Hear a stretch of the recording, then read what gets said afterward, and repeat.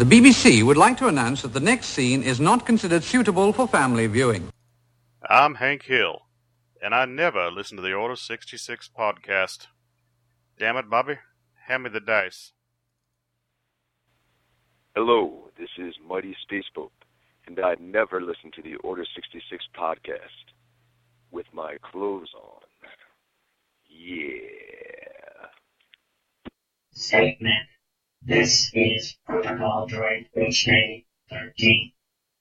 From announcement, my master states that only meatbags listen to the Order 66 podcast. Clarification. I am not a meatbag, and I never listen to the Order 66 podcast. This is Captain Theros, and I never listen to the Order 66 podcast. I am far too busy getting it on. Hello there, Gamer Nation. I'm Jedi Forrest, and my mama told me never listen to the Order 66 podcast. That's all I got to say about that. This is XAIR, Mark 99, and I never listen to the Order 66 podcast. This is Reaper Brian from Denton, Texas, and I never listen to the Order 66 podcast. This is Daryl with Reaper Miniatures, and I never listen to the Order 66 podcast. This is GM Dave, and I never listen to... What? The Order 66 podcast. See, I never listened to it. That's right, obviously. Thank you. I'm Andrew Looney of Looney Labs, and I never listen to the Order 66 podcast. This is Gary Astleford, and I'm looking into my Weequay Magic 8 Ball, and I never listen to the Order 66 podcast. I'm Chris Tulloch, and I never listen to the Order 66 podcast. I'm Sterling Hershey, freelancer for Wizards of the Coast and the Star Wars role-playing game and miniatures game, and I never listen to the Order 66 podcast. Hey, this is Rodney Thompson. I'm the game designer for Wizards of the Coast for the Star Wars role-playing game. Just wanted to call and say that the Order 66 podcast is awesome, and I want to keep hearing more of it, and may the Force be with you. This is Sam Witwer, and I never listen to the Order 66 podcast. Your mom. Boom!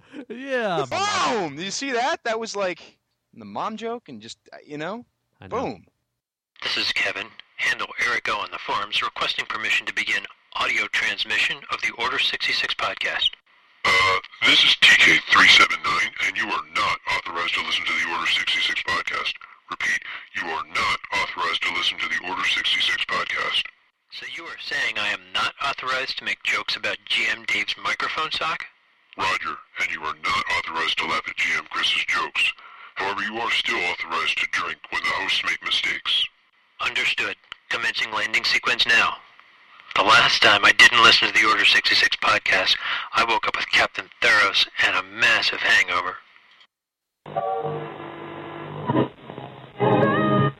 Correctly with the correct amount. D20 Radio, where gamers roll. www.d20radio.com. Execute Order 66.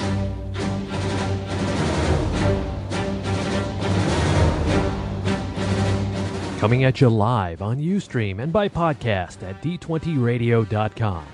This is the Order 66 podcast, brought to you by mapsofmastery.com.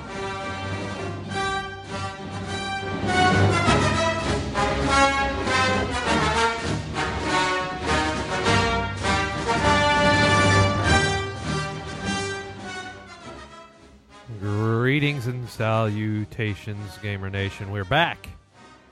This is like, I don't know what.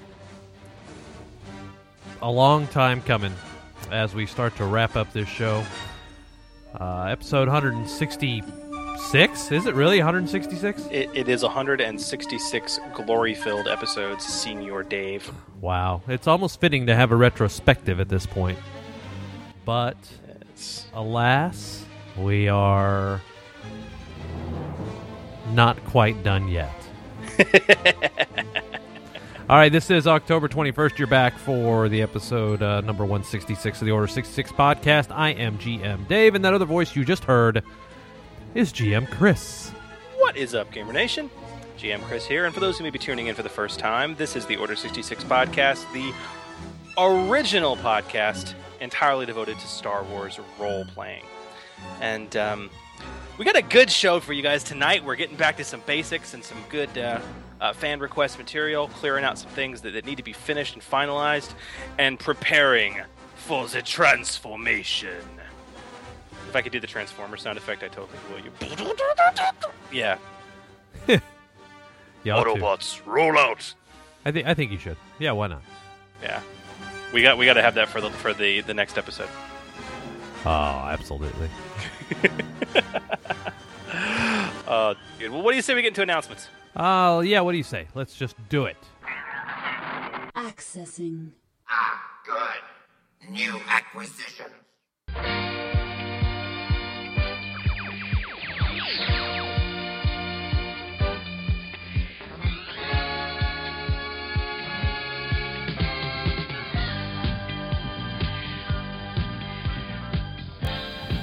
Greetings, Gamer Nation. My designation is KCK Sim, and this is your Holo News Net update.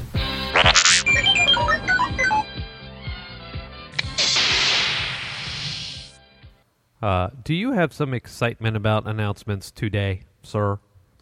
I have just a fair bit. Okay, dude, I'm really pumped to talk about this. Dude, what's on the docket, man? Talk to us about featured podcasts. Well, features podcast. So, big smiles, proud papa faces, and we're going to welcome two new podcasts into the D20 Radio family here today.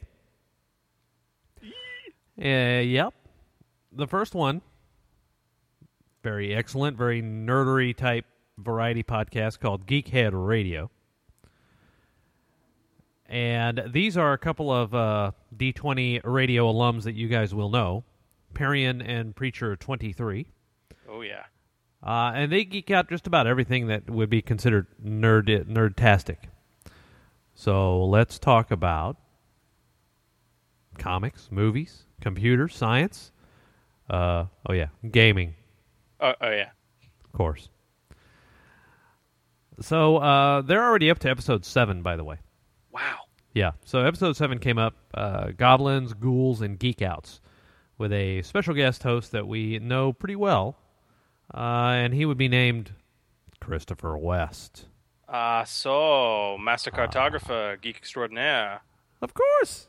Very nice. Yep. Very nice. Yep. Yeah, it's a really good episode if you guys haven't listened to it yet. It's always great having West on, so, you know. Naturally. Oh, yeah. His milkshake brings all the boys to the yard. Damn right. As I'm sure someone else on this show has said.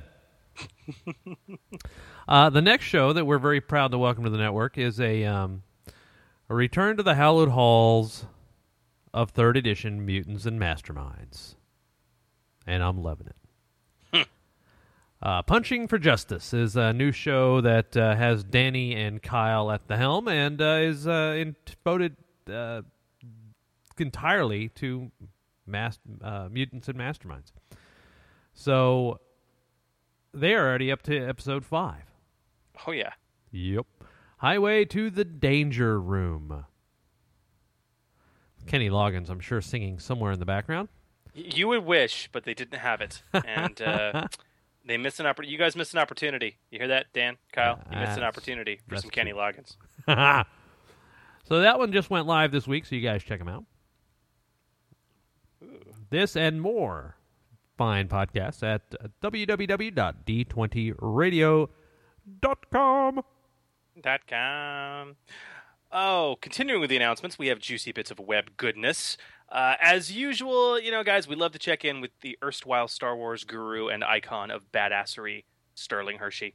In his weekly Star Wars Wednesdays blog, this week, Sterling reminisces about the good old days of Star Wars gaming and the not-so-good old days of Star Wars gaming, with the relating of two very important announcements. The first is that, as many of us predicted and some of us scoffed at, Brian!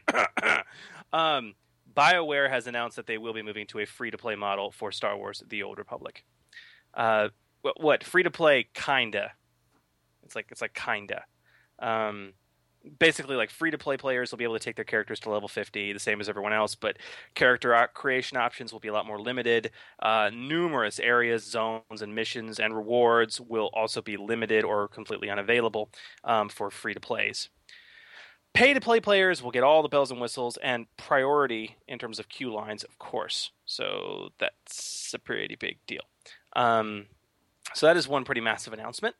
Also, and Stu, Sam Witwer also recently tweeted about this. Dark Forces, the original Dark Forces, is now on Steam, and you can download it, and you can play it on your PC. I might actually have the old discs somewhere, but for those of us who first, loved meeting Kyle Katarn and see him do his bang with Doom-style graphics and a kick-ass Star Wars soundtrack entirely in MIDI. This is a pretty fun romp down memory lane. In fact, I do believe Sterling advised that his next band will be called the Midi-Chlorians. So you all should know that now. So check these stories out and more at www.sterlinghershey.com. And 2 more juicy bits of web goodness announcements. Dave, are you a fan of the Angry Birds? Angry Birds to me is unfortunately just a tired franchise. Well, it's about to get more tired because it's about to go into a galaxy far, far away. Oh, God. Yes, the ubiquitous and, regardless of whether you like it or not, ridiculously successful Angry Birds franchise is moving to Star Wars, baby. November 8th, Jedi Birds will launch from slingshots to take down Sith pigs. You heard that correctly. Angry Birds Star Wars is going to, quote-unquote, combine the classic gameplay and art style of Angry Birds with the legendary characters, designs, stories, and locales of the Star Wars saga. Gamers will take on the Empire in famous settings like Tatooine and the Death Star, but with the Angry Birds stable of characters being played by the beloved Star Wars roles. So, yeah, it is tired, but I'm sure as hell going to buy this. Might as well. Add it to my Angry Birds collection on my iPad. If nothing else, it'll satisfy my nephew who loves to play Angry Birds. And there you go. Yep. And speaking of your nephew, and all of the younglings out there, remember, in 2 days from the sound of this broadcast, October 23rd, Season 4 of The Clone Wars does release on Blu-ray and DVD. See the return of Darth Maul. Again. The Season 4 collection takes fans deep into the mysteries and secrets of the critically acclaimed 4th season, with apparently hours of extras, including cast and crew commentaries, and deleted and extended scenes, which is unusual for a CGI series, but they have them, so there you go. Yeah. Very, very interesting. And I guess our last announcement this week, Dave, we talked about this in post-show last episode, and we've talked about it on the forums at this point. But for those who are not aware, as Dave alluded to at the start of the show, the Order 66 is about to enter a leathery cocoon and emerge, days later as a beautiful and unique Fantasy Flight butterfly. Yeah, something like that. Something like that. I'll go with that. 100%. I'll go with that. Okay. So the long and short of it, guys, and you guys can listen to our post-show from episode 165 to get the really long explanation. But after over 4.5 years of podcasting about Saga, Dave and I are really ramped about the new system coming from Fantasy Flight Games, and we are going to be transitioning Order 66 to that system. And what, Dave? We decided we're pretty much going to reset the feed, right? Yes, sir. The current Order 66 feed with all the Saga Edition episodes is going to be moved to an archive. And that archive will be available via iTunes under Order 66 Saga. And the typical Order 66 feed that you all know and love will be reset to episode 1 for Fantasy Flight. Gotcha. And we have a pretty exciting episode 1 coming your way. It's been in the making for a while. We've been privileged to receive a tremendous amount of support from Fantasy Flight, and and their design and development staff who are working with us to create a pretty awesome first show of the new show. Yeah, kind of. I'm pretty freaking amazed by what we're going to accomplish. I think it's pretty cool. It'll be the best first episode ever. Way better than Kung Pao Chicken. Absolutely. I think it's going to be pretty awesome. But as a part of this first episode, we have a contest. Yes. Dude, I got my hands on a free copy of the Edge of the Empire beta book. Well. And I got a burning desire, Dave, to give it away. Oh, dude, with all those, all those liners I played off the top of the show there? Uh-huh. They're really old. Yeah. I would think that we could stand to have some refreshed liners. Why, I think that's a phenomenal idea, Senor Dave, and I believe that perhaps the most creative and or humorous of the lot would get a free copy of this Edge of the Empire beta book, complete with a full dice sticker sheet. In fact, I'm going to go so far and say that I've got my hands on an extra dice sticker sheet. So the winner of this contest will not only be receiving the full book, they will be receiving 2 copies of the dice sticker sheet to make their own custom dice with in a rather large pool. Oh.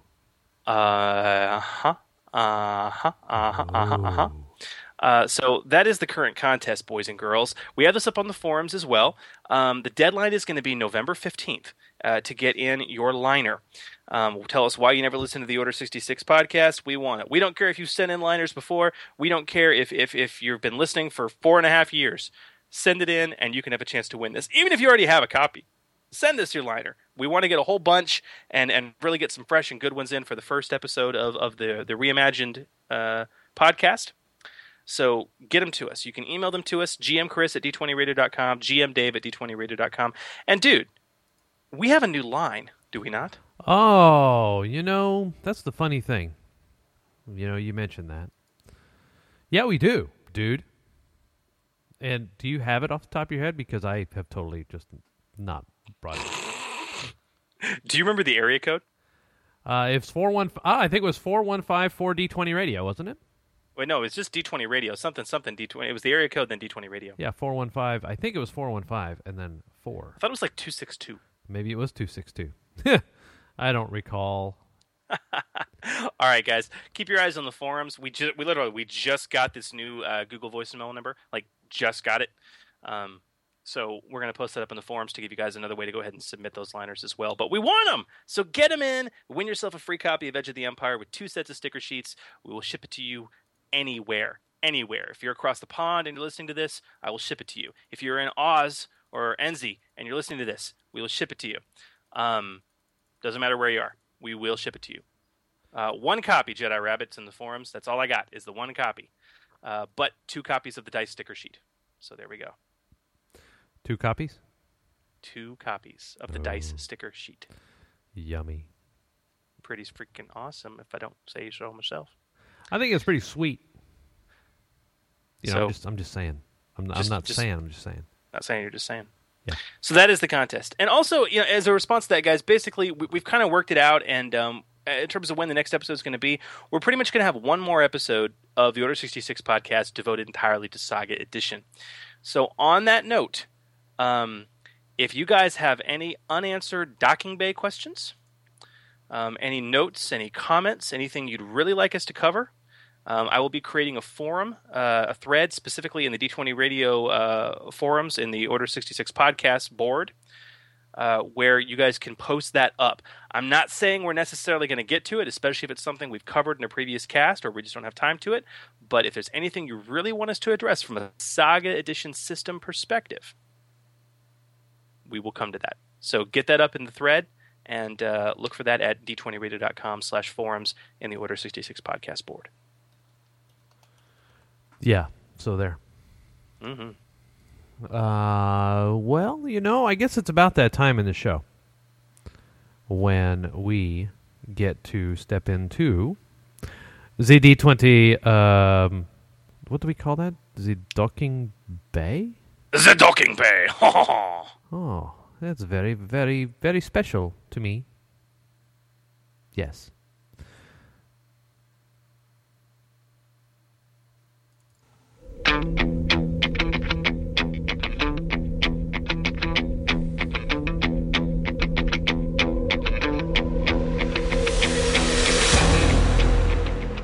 D20 docking bay, hosers. When it don't be making sense, we be making sense of it.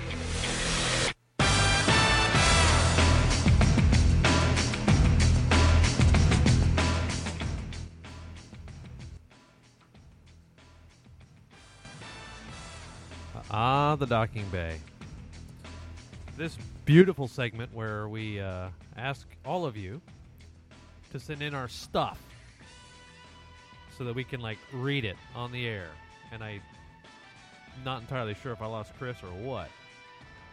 I'm here. I'm sorry, I was just muted. Aha. That's my bad. The truth is, I bent over and the fat roll of my donut handle stomach pressed on the mute button. How sad is that? That's pretty good, actually. I'm impressed by that.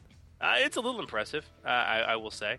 It's very impressive. But yes, this is the docking bay, where we, of course, get the questions and answers from you regarding the system. But basically, guys, and we talked about this last episode, is we're kind of winding down our rules minutia Q&A for Saga Edition. We've only got one question tonight, which is one of the very few that I really don't think we've tackled before. And so we're going to tackle it. So hit us up, Dave, because this is a pretty good question. First, I want to go back and say you were right. It's 262 D20 Radio. 262 D20 Radio. Thank you. See, my memory is decent. 262 D20 Radio. That is our new voicemail line, so give that a call.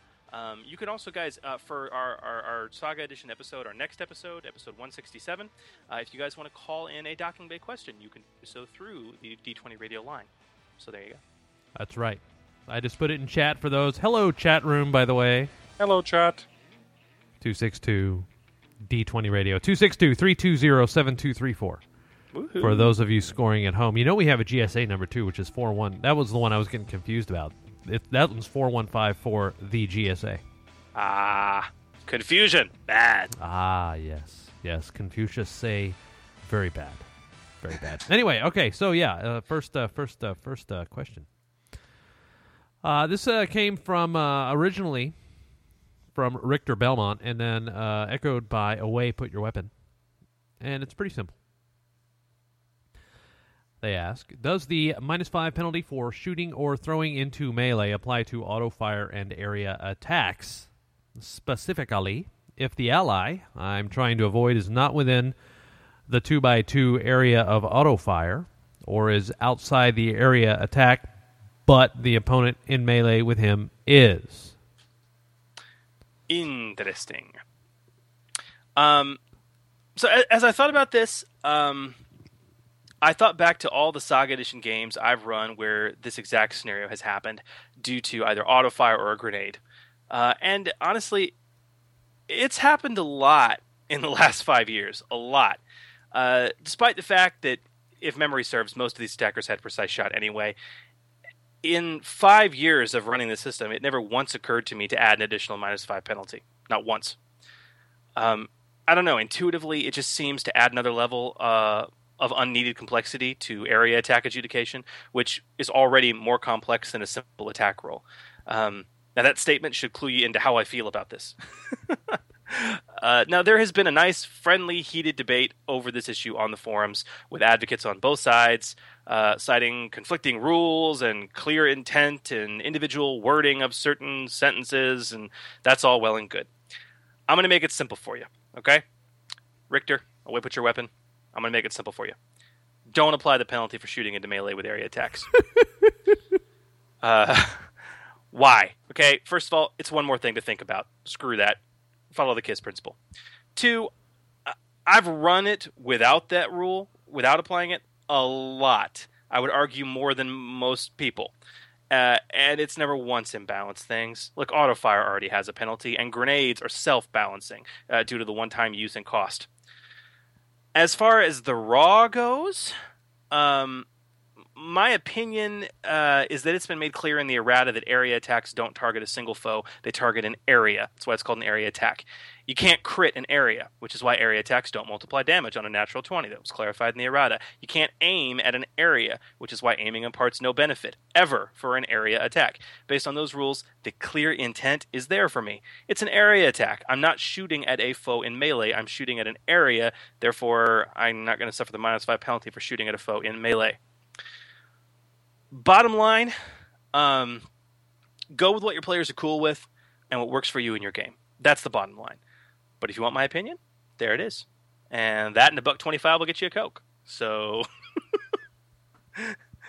there it is. So good question though. It sparked some really good debate on the forum. So was glad to get it in. But honestly, I hadn't encountered that before. I mean, have I ever once, like with any of you guys, Dave, when you've tried to hit somebody with a grenade or an auto fire, been like, "Do you have precise shot?" I don't think the thoughts even occurred to me. Yeah, that was back in the day, and everybody said, "Oh, it's douchey," and then we never ran it that way again. Yeah. No, that's not true. Actually, it's never happened. It's never happened. So yeah, don't apply it. Yeah, that's kind of where my head is on it. So there. Yeah. But listen, guys, get your questions in for the final saga, Docking Bay. Head to the forums at d20radio.com/forums. Get to the Order 66 boards and post it up. Also, you can, of course, email your questions to us, gmchris at d20radio.com, gmdave at d20radio.com, and call the D20 Radio voicemail line, 262-320-7234. That is D20 Radio. 262 D20 Radio. Oh, we should get a jingle. We should get a jingle. That would be so cool. We should get a jingle. That'd be awesome. Oh, I love it. All right, we dig into the D20 Radio Order 66 vault of old audio bits to bring you this. And now, Wookiee poetry.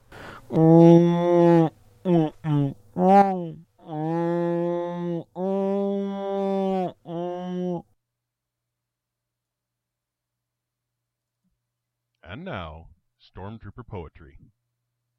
Here it is, a Wookiee Life Day.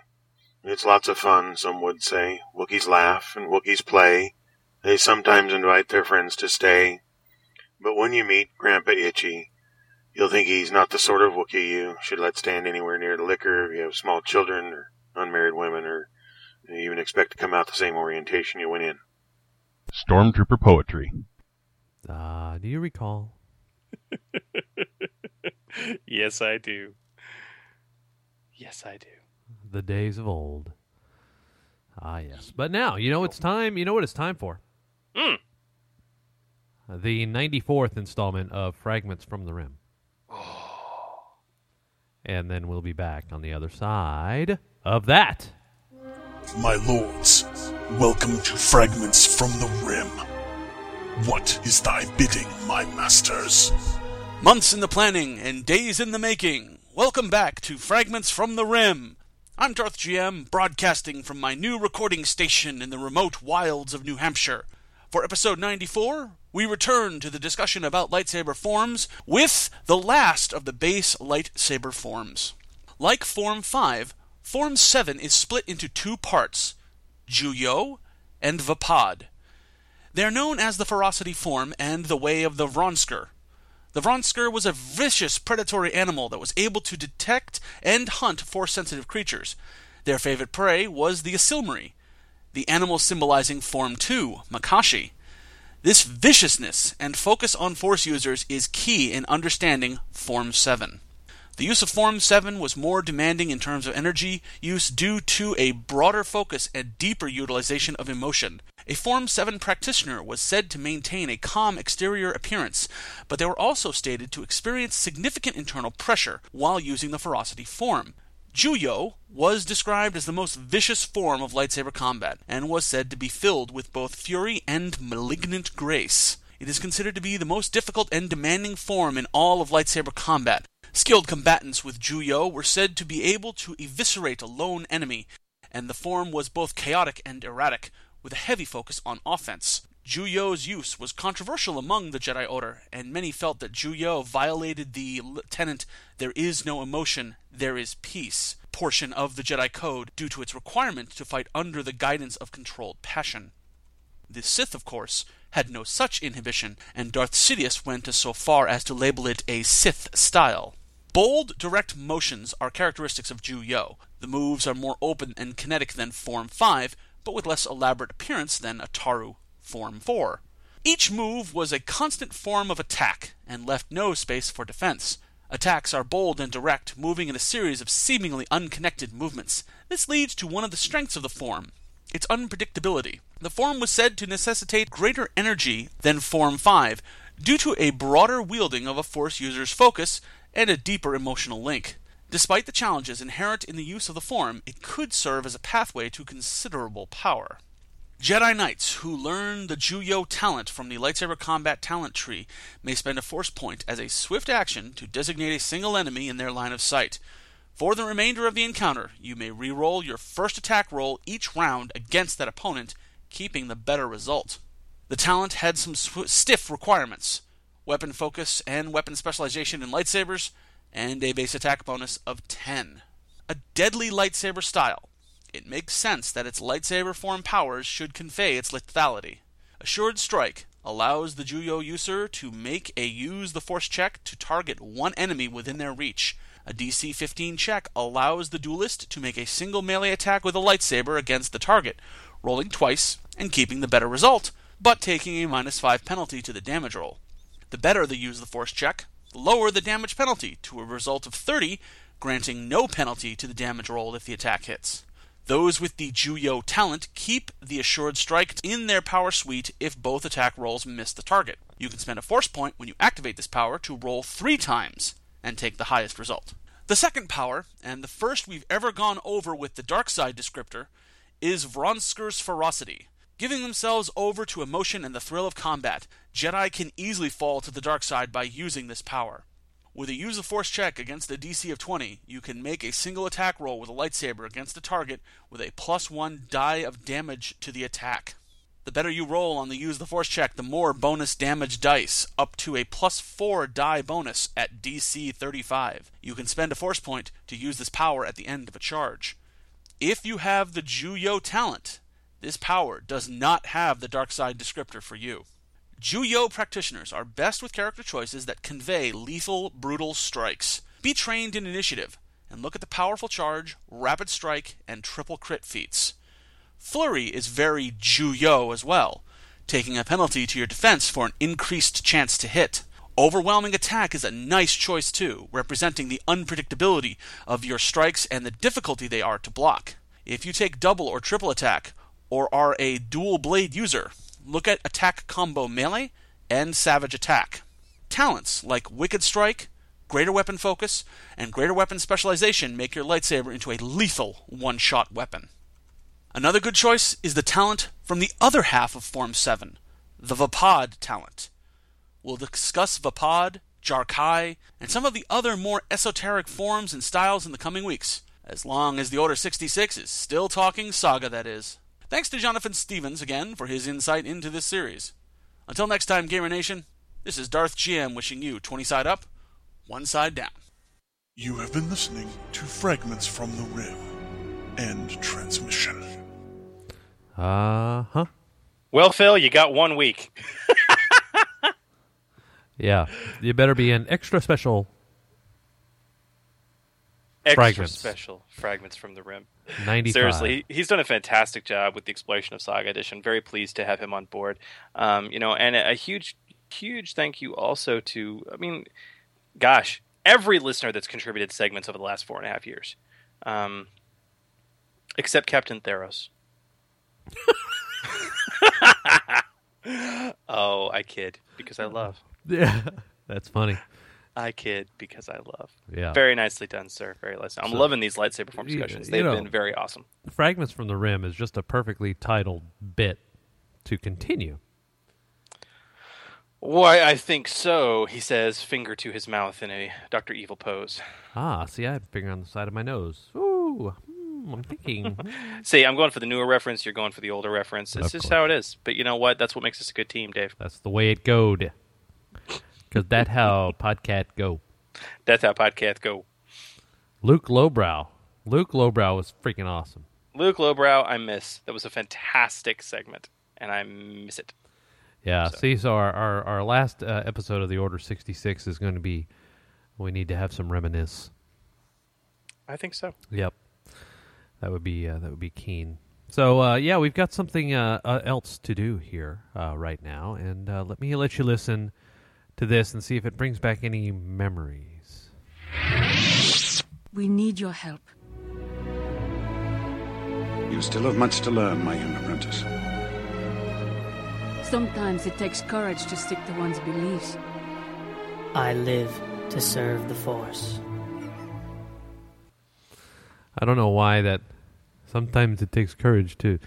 For some reason, that reminds me of that character that Iman played in Star Trek. I don't know which one. 5, 4. I'm 6? not sure the actress, but that's Ayla Secura from the Clone Wars cartoon doing that. So that's one of her lines in one of the episodes. Well, I just it just reminds me of the same kind. I like the helium Jedi at the end. I live to serve the Force. Yeah. That one We sounded like welcome you. that one sounded like GM Chris on helium. To Lollipop Guild, the Lollipop Guild. Exactly. All right, guys. So, as that blast from the past of I guess it's been 10 episodes now, has alluded to, we are returning to service in the Corps. This week, we are going to finally get back to finishing our discussion of the various branches of the Jedi Service Corps, a discussion we began in episode 151 after reviewing the show topic suggestion from forum alumnus Beej, who wanted us to delve into some in-depth looks into this iconic and often forgotten aspect of the Jedi Order. In episode 151, we discussed the concept of the Service Corps in general and their history, so we highly recommend you give that episode a re-listen. And also, that's the episode where we dug into the soil of the Agri-Corps. In episode 152, we administered a dose of knowledge regarding the healing arts of the Med-Corps, and in episode 156, we pulled the dusty tomes off the shelves of the Edu-Corps. As those 3 episodes showed us, playing a member of the Service Corps can open up a whole new avenue of character design and creation for your PCs, one that's rarely considered, and can provide one of the most meaningful role-playing experiences in the game. Tonight, we're going to pilot our nav computers to the faraway reaches of the last branch of the Jedi Service Corps, the Exploration Corps. So prep your ship for launch, Gamer Nation. Grab your archaeology tools and your translator droids as we make the jump into the unknown reaches of the galaxy with the Explore Corps.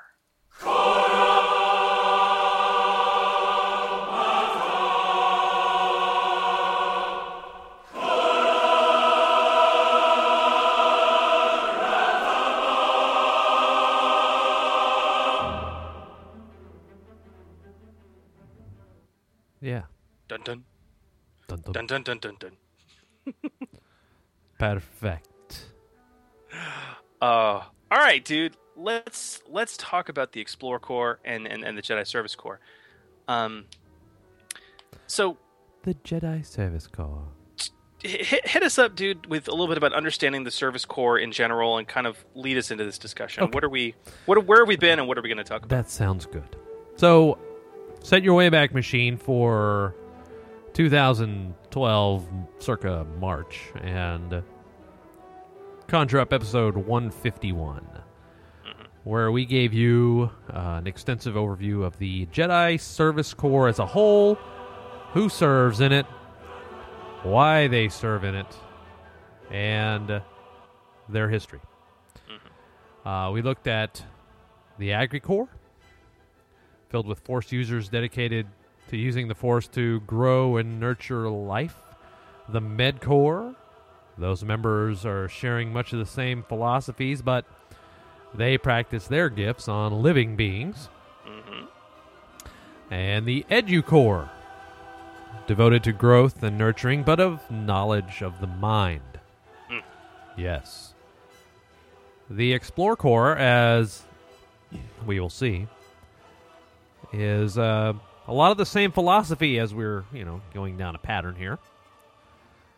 Works closely with the Edu-Corps in many respects, but the Explore Corps is all about discovery and exploration. So new worlds, forgotten relics, contact with new and old cultures. They came up with the Prime Directive. And they are the Indiana Jones of the Jedi world. So I pulled in 2 awesome properties right there. Bam! See what happened? I see. That's what happens. That's it. So, thank you, Dave. We are going to be talking about the Exploration Corps tonight. This episode we're going to focus on creating a character who is a member of the Exploration Corps or Explore Corps.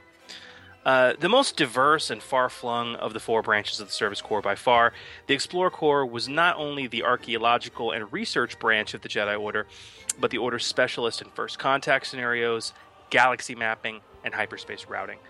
Though ostensibly archaeologists and sociologists, the Explorer Corps is, in reality, filled with members with a very strong sense of adventure and an extreme love of the unknown. So I find them to be pretty fascinating, and as we'll come to, this makes them ripe of all the corps, the service corps out there, one that is perfect for an entire party to be involved in. But we'll come to that. So let's talk, Dave, about the trappings of the Explorer Corps. Due to their duties and philosophy, there really was no primary headquarters for the Explorer Corps. It's not like how the Edgecorps was based in the Jedi Temple on Coruscant, The Explorer Corps members would instead be stationed on scout ships that roam the galaxy. The Explorer Corps also maintained a fleet of Praxium ships, mobile training academies. Praxium. Mobile training academies, which were primarily used to train initiates who had failed the trials and were being reassigned to the Service Corps, or in their early years to train full-fledged Jedi that just happened to be in the far-flung reaches of the galaxy, and it wasn't easy for them to get to a planet-bound temple. But, due to wanderings into deep and often uncharted territory, many members of the Explorer Corps saw a rather fair amount of combat, much more so than any other branch of the Corps. And this led to a very large number of Jedi Knights and true Jedi Masters serving in the Explorer Corps to hone their skills in these areas. And that certainly is going to impact their Explorer Corps' philosophy and their membership rather heavily. So, talk to me about that, dude. Let's get into the philosophy of the Explorer Corps. What makes them them? What makes them them? What makes you you? I mean, anyway, yeah. So, members of the Explorer Corps, I guess you would say they're pretty varied, wouldn't you say? Extremely. Yeah, so their duties require skills of researchers, academics, linguists, archaeologists, navigators, ace pilots, spacers, Jedi ambassadors, the whole smash. So, they are extremely varied. To say they're a varied lot would be an understatement.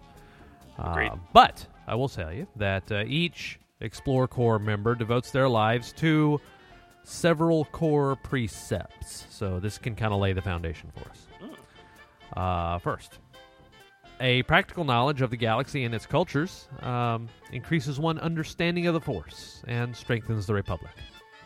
True that. All right, so that's precept number 1. Precept number 2. Versatility and preparation are the greatest tools of an explorer. Be ready for any situation and have the skills and resources to deal with the unexpected. Very nice. Very, very nice. Yes. And the final precept, I guess you could say. Okay, so here we go. Understand the living force. Did I say 4 earlier? I meant 3. Oh. I'm not sure why I said 4. Understand the living force and know that the galaxy can be a dangerous place. But the beauty and understanding that can be learned from new places and cultures outweighs any of these risks. So there you go. So what we do is dangerous, but it's worth it. Yes. That's fair. Exactly. But versatility and preparation, it's much like the Boy Scouts. Be prepared. Be prepared. That's right. Very nice. Yep. So, let's talk a little bit. Similarities to the Edgecorps. A lot of them, members of the Explorer Corps, that is, are not washouts of the Jedi trials, but tested and conferred Jedi Knights and Masters who work in the Corps to hone a diverse skill set that is really going to help them as a Jedi. However, a lot of these members rarely stay in the Explorer Corps for more than a few years. However, there are a very small number of true Jedi that do make careers in the Explorer Corps, and usually those are those that have a passion that and an aptitude for exploration or navigation. Even smaller number actually can use the Force to help pilot and navigate. And these, I guess, what would you call them? Jedi Pathfinders, if you will. Yes. Possess a rare skill that is highly, highly coveted and prized by the Explorer Corps. That, and then a thirst for new experience and knowledge, a strong sense of adventure. This really defines the Explorer Corps member. I would say that the worst fate you could possibly imagine for someone in the Explorer Corps is to be stuck somewhere for a too long period of time. Yeah, they seem to be defined by a sort of, almost a wanderlust. Almost a nomadic sense of, yeah, exactly. Very interesting. Okay, so I'm getting into the mindset of these guys now. I'm starting to understand what they believe in and why they do what they do and what's important to them. When we look at their, as we continue talking about their trappings, we look at the tools of their trade. As we said, many true Jedi Knights and Masters do serve in the Explorer Corps. And Explorer Corps members, just because of their duties, also see an unfortunate amount of combat, as galactic exploration has uncovered more than its fair share of would-be conqueror races, xenophobic warlike species, and old enemies of the Jedi and the Republic suddenly rediscovered. This means that, unlike a lot of the other service corps, lightsabers are going to be pretty standard for nearly every member, and even the most peaceful of Explorer Corps ships is kitted out with laser and ion cannons and hangars for several lightweight starfighters.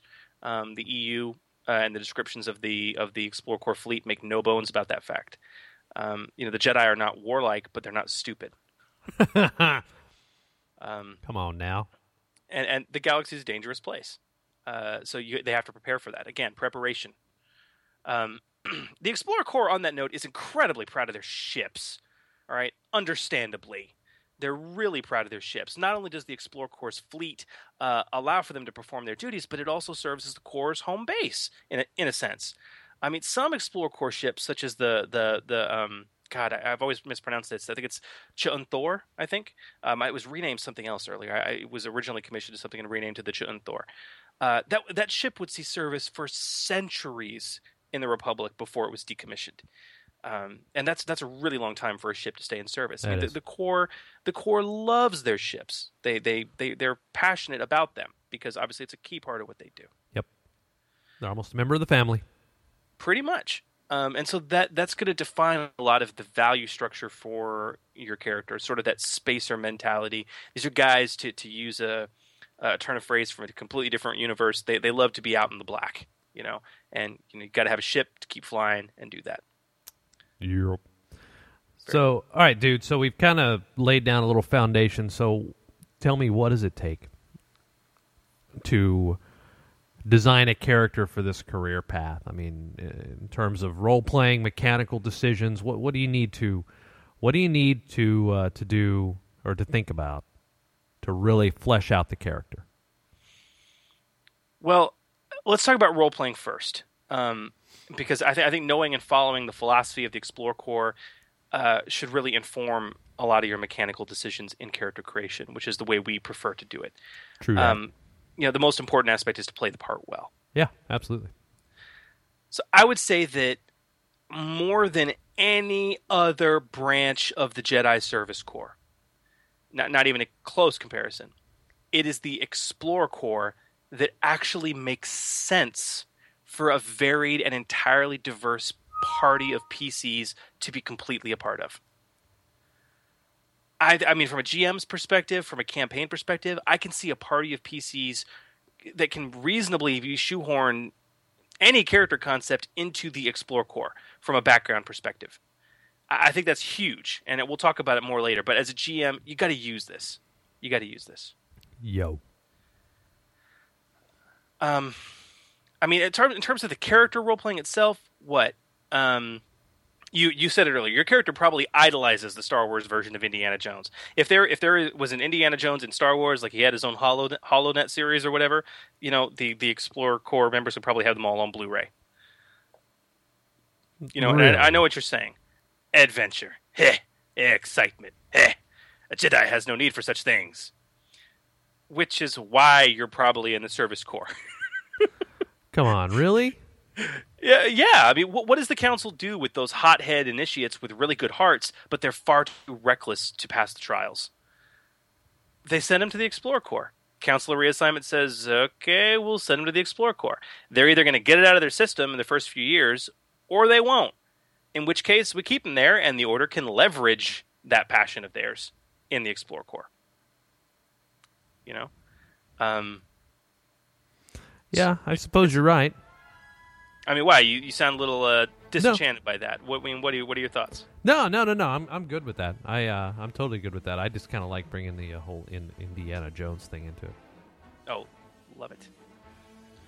So, okay, what else, man? I mean, aside from the Indiana Jones fetish that they most likely have, you know, the very reckless would be a fair term to define them. I mean, any other burning passions these guys might have from a role-playing standpoint? Well, okay. How about just for new stuff? Okay, explain. I mean, meaning new planets, new cultures, new artifacts, knowledge, technology. I mean, archaeology is a huge deal with the Explorer Corps, but you know the difference between archaeology and history is the difference between the Explorer Corps and the EduCorps, right? Okay. I mean, sort of, right? You're dead on, dude. That's a great analogy. I mean, archaeology is really the act of discovering new history, if you will, and that's where the passion comes into your character as you're building it for role-playing purposes. I'd also say that, like Indiana Jones, your character probably knows how to handle himself in a fight. Yeah. Somewhat skilled with the lightsaber. It's just, you know, when you're on the Outer Rim, dude, it's a necessity. Simple necessity. I agree with that. Gotta have it, dude. Gotta have it. So here's the paradox of the Explorer Corps. From a role-playing perspective, as an Explorer Corps member, you are an explorer, you are a pilot, you are a navigator, you are a researcher, you are a linguist, you are a negotiator, you are an archaeologist, you are a zoologist, you are a botanist, you are a security specialist. No character can truly be all of those things. But the Explorer Corps as a whole is all of those things. So, unlike the other branches of the Jedi Service Corps, where all their members tend to have a specific bent, this means that nearly any character type can find exciting avenues of service on an Explorer Corps ship. And again, that goes back to what we're talking about, how this particular branch of the Service Corps is rife for a PC party. So again, it's really unique of the four branches in that respect, because that particular branch is expected to do it all, but one character can't do it all, so they have to rely on the varied skills of multiple people, with one overarching passion or passions, which we've talked about. Yes, of course. So talk to me, dude, about bringing such a character into the game. And we understand now what kind of defines them from a role-playing perspective. I know we talked about this in our prior Service Corps episodes, but you know, remember, guys, all Service Corps members are excellent candidates for PCs. They tie up many of the common problems with playing a Jedi, such as... Oh, I don't know. Let's say it's entirely feasible for you now to be a member of the Jedi Order, but not to have a master. Huh? Yeah. Even as a low-level character, dude. Absolutely. Well, you're a Jedi without a master? Yeah, I'm in the Service Corps. Oh. Yeah. It's feasible. Yes, totally. For most of the eras of the Star Wars saga, your presence is very easily explained. Even after the Purge, dude, you're much more likely to be hiding quietly in a galaxy at large than a loud glow-stick-waving Jedi Knight. True that. Remember? Mm-hmm. Not to mention you're going to be in the ass into space when the shizzle went down. Exactly. Way out there. What else? I guess for an Explorer Corps member specifically, it's going to be tough to figure out a backstory after the New Republic era. I mean, when Luke creates the new Jedi Order, he opted not to rebuild the Explorer Corps. Instead, he rolled the duties of Explorer Corps and Educorps into the Order as a whole, and really kind of had this belief that the precepts that they had should be part of any Jedi's training and activity. So, yeah, it's going to be tough to make that. Totally. Yup. Well, from a background perspective, done. From an RP perspective, done. Let's get into the mechanics and talk about building the character. Creating an effective Explorer Corps member might seem like a no-brainer from a build perspective. Why? Because any build can damn near work. You know, Dave, the Explorer Corps is like an iPhone. Okay. And what I mean is like, yes, they have an app for that. Like, you want to roll up an ace pilot? We have an app for that. You want to roll up a scholarly researcher? We have an app for that. You want to roll up a bodyguard, a medic, a survivalist? Yes, we have an app for that too. And we hear the Indiana Jones app comes with 20% more whip, which is very exciting for the Explorer Corps members. Nice. But despite all these options, there are some of the more traditional choices for an Explorer Corps member, really in line with their passions and what they do, that are worth discussing, and some standout choices that really do fit the expected mold. So unlike the other three branches, we're going to be talking about a lot of generalities here, because with the precepts we've just set out, guys, we've pretty much told you that just about any build can work in the Explorer Corps. So it's kind of hard to say, well, this is a good build for an Explorer Corps member, because it's more about, like, okay, what do you want to do? All right, but having said that, there are a few things that really you can pull in from each and every avenue that can epitomize the passion of this particular path. So let's talk about that character creation and looking at those standout choices, Dave. Talk to me about ability scores. Ability. We start there. It's what you need to think about first for your character. What are we looking at? All right, so as various as your builds are going to be, your ability score choices are going to be just as varied. I would say there's no hard real guide line. That's what I'm trying to say. Guard. It's not a real guard line. There's not a guard line or a hard guideline. I get too far ahead of myself with what I want to say. So there's no real guideline. There's not even a mold. You know, you're not going to be able to replicate somebody's build to your own character, because it's just not going to work for you necessarily, because you've got completely different backgrounds. Mm-hmm. The only real important thing to note here is that wisdom and intelligence need to be looked at pretty hard.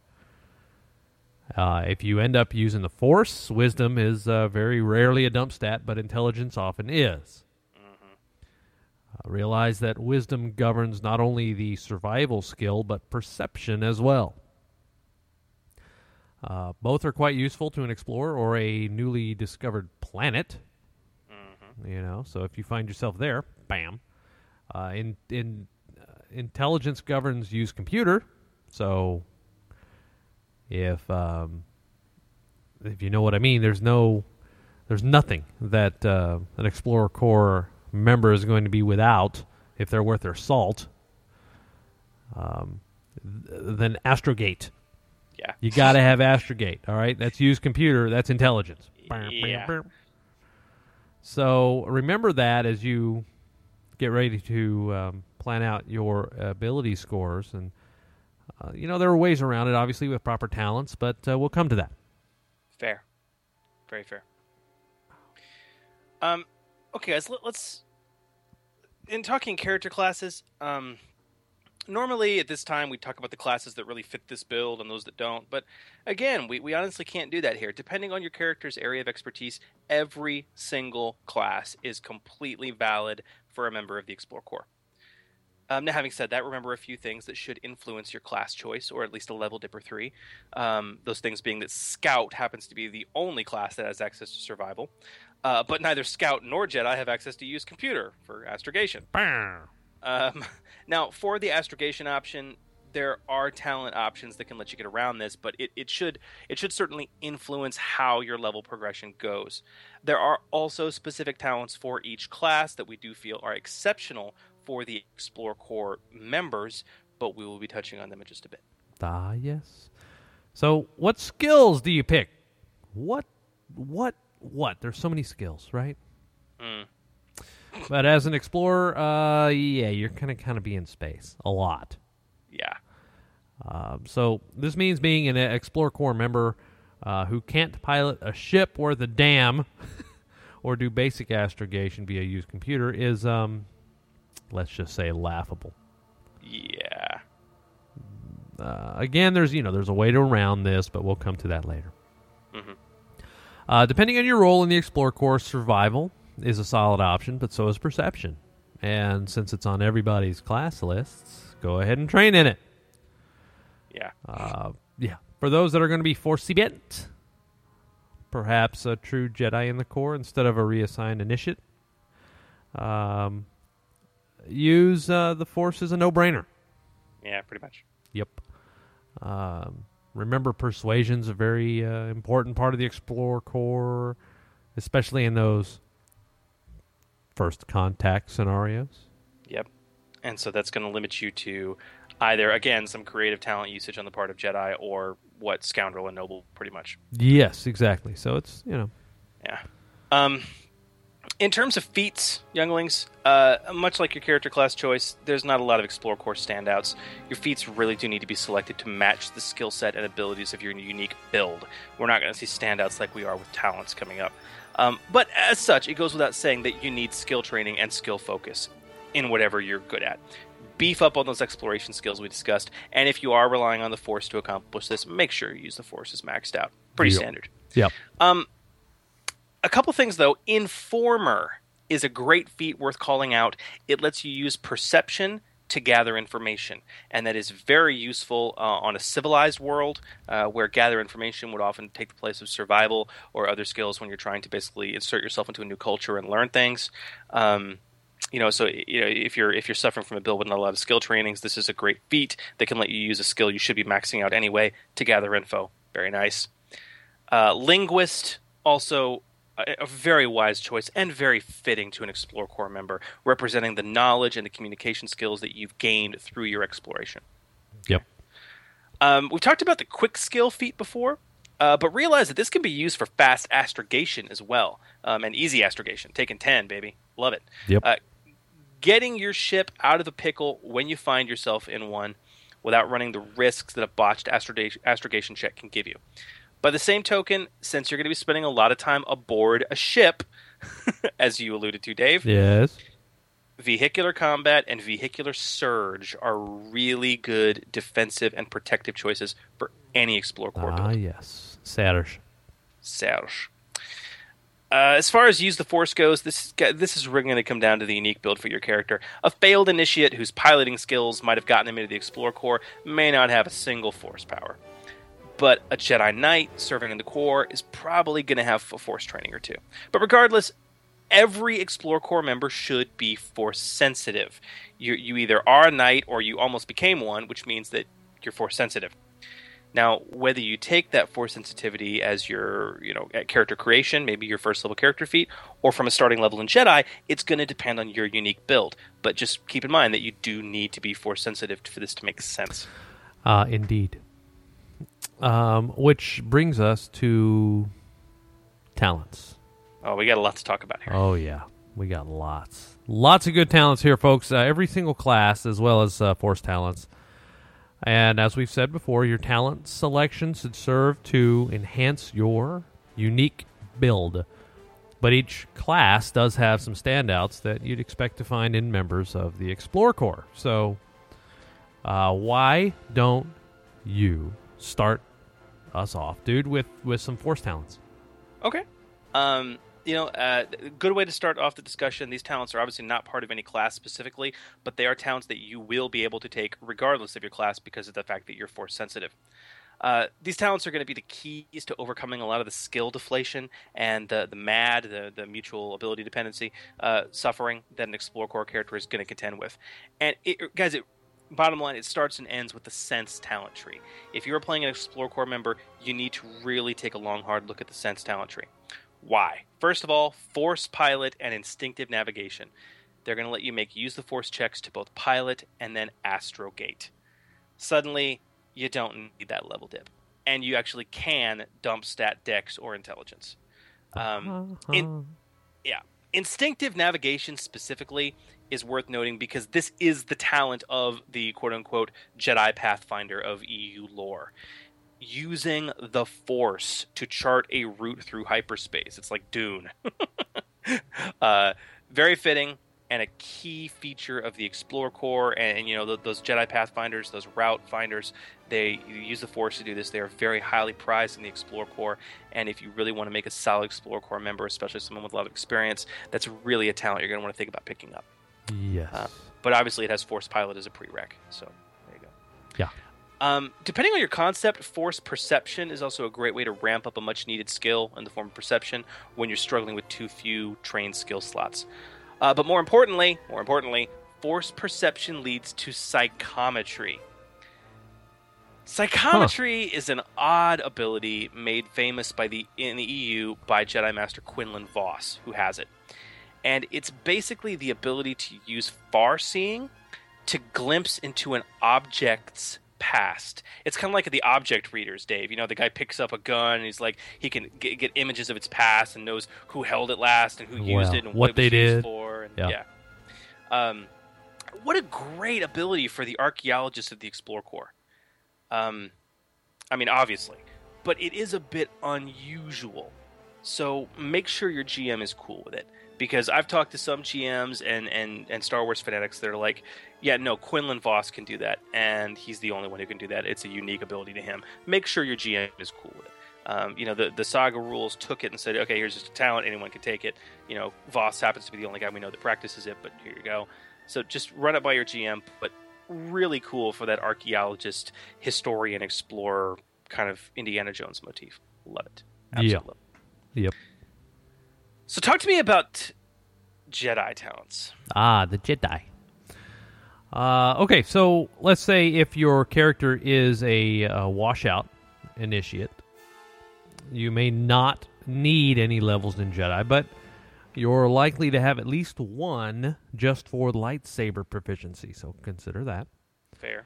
But your talent choices here need to directly match your character's concept. So there aren't any real standouts for Explore Corps specifically because all the talents are standout, depending on your role in the Corps.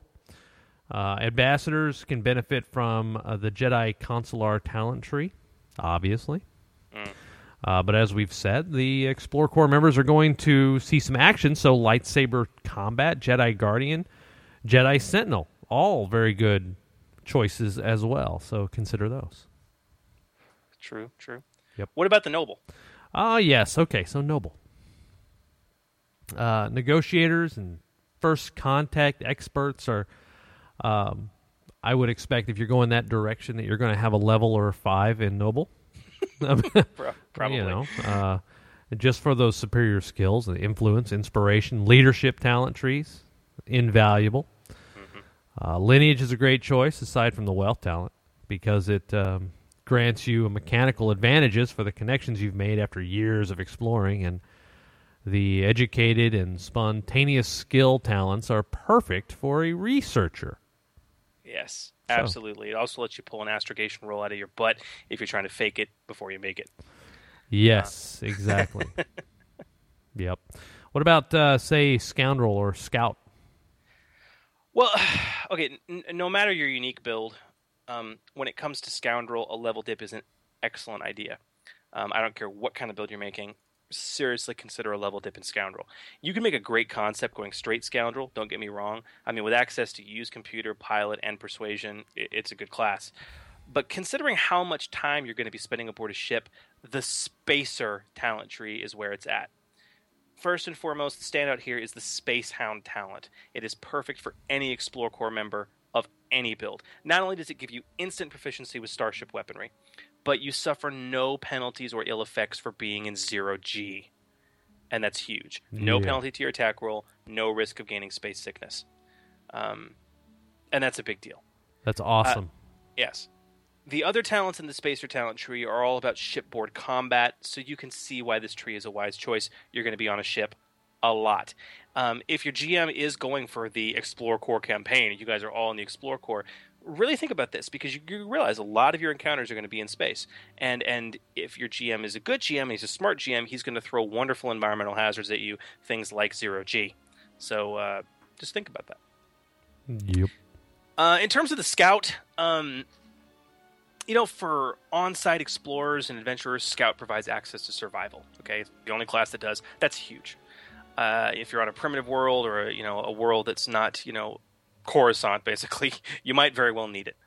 The Scout talents will help you become exponentially more survivable and ding ding ding versatile. And that's one of the core philosophies of the Explore Corps. But there is one talent tree that is a standout for the Corps, and that is the Scout's Hyperspace Explorer talent tree. Hyperspace Savant is worth a specific mention because it lets you make a pilot check to astrogate. So you don't need to be trained in use computers if you have this talent in order to astrogate, as long as you're trained in pilot. So now, you don't have to worry about not training in it or not being able to be trained in use computer, which means you can make a straight career out of Scout if you want, or just simply not spend the training to train and use computer and still be a non-laughable member of the Explore Corps. The rest of the talent tree is a great mix of shipboard combat talents and vehicle and personal stealth abilities. Can't go wrong. No. Can't go wrong. So I hear all of you saying, hey, you said all this combat. How come you haven't talked about Soldier? Well, here's Soldier. When you talk about Jedi and you talk about Noble, there's a lot of benefit also to the Soldier talents. Considering the combat that the Explorer Corps often finds themselves in, we've said that before. As usual, your selection here needs to support your unique build. We'll say that out front. But there's one important thing to mention, and that is a great reason for a single dip in Soldier.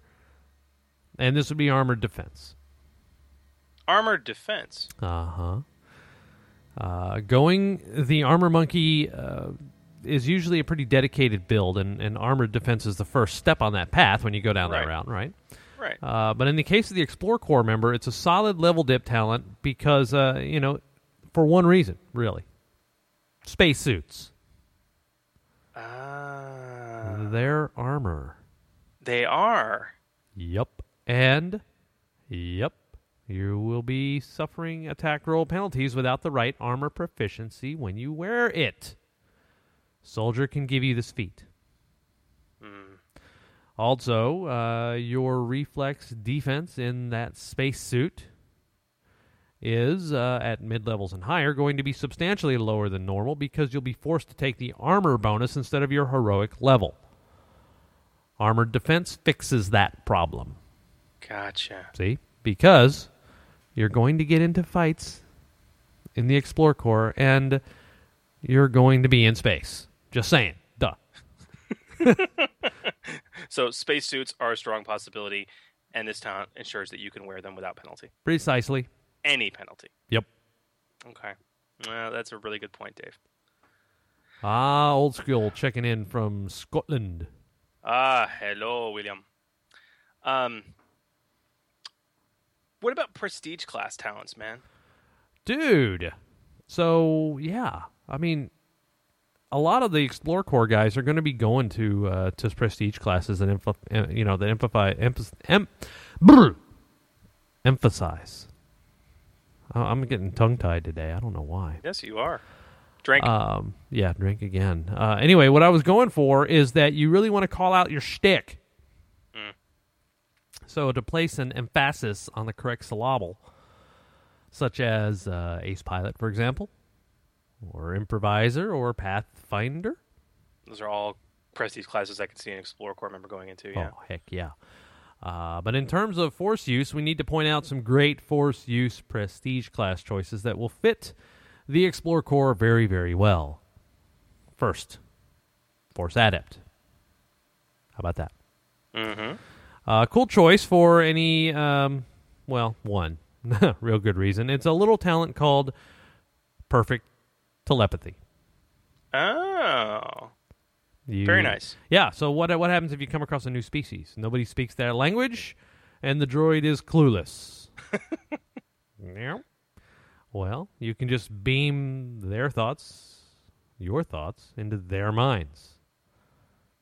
Full sentences, baby, regardless of any language barrier. Very fitting for the Explorer Corps. Yeah.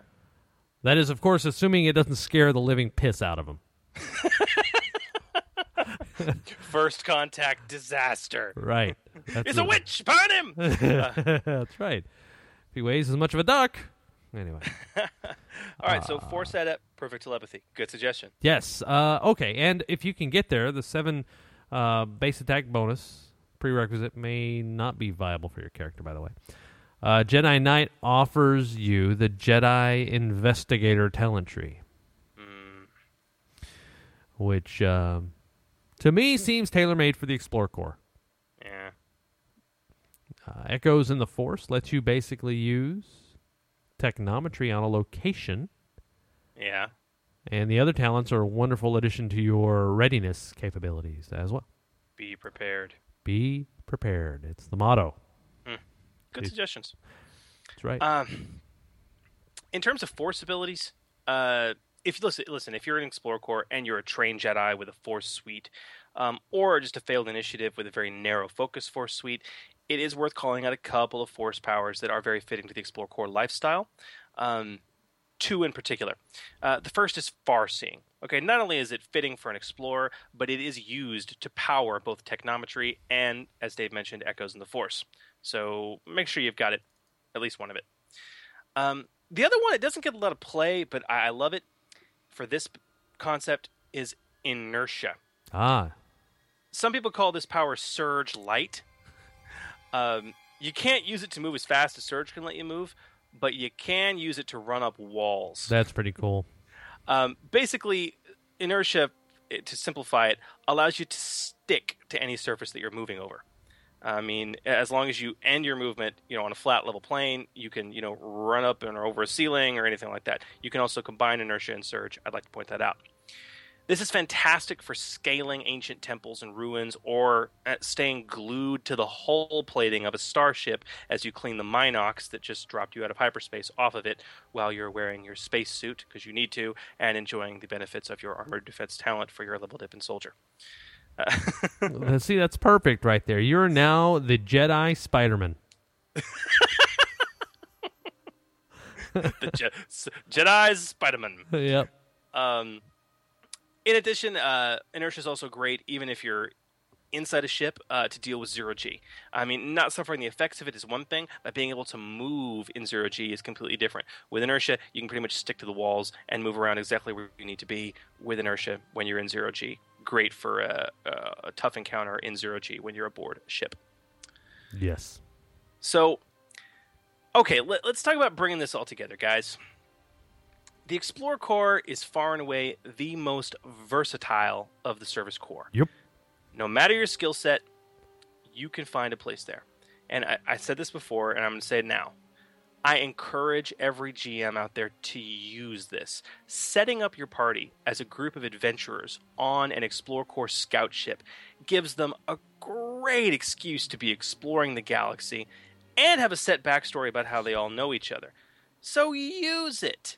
Use it. And it's a wonderful way for you to pull in stuff that they've never seen.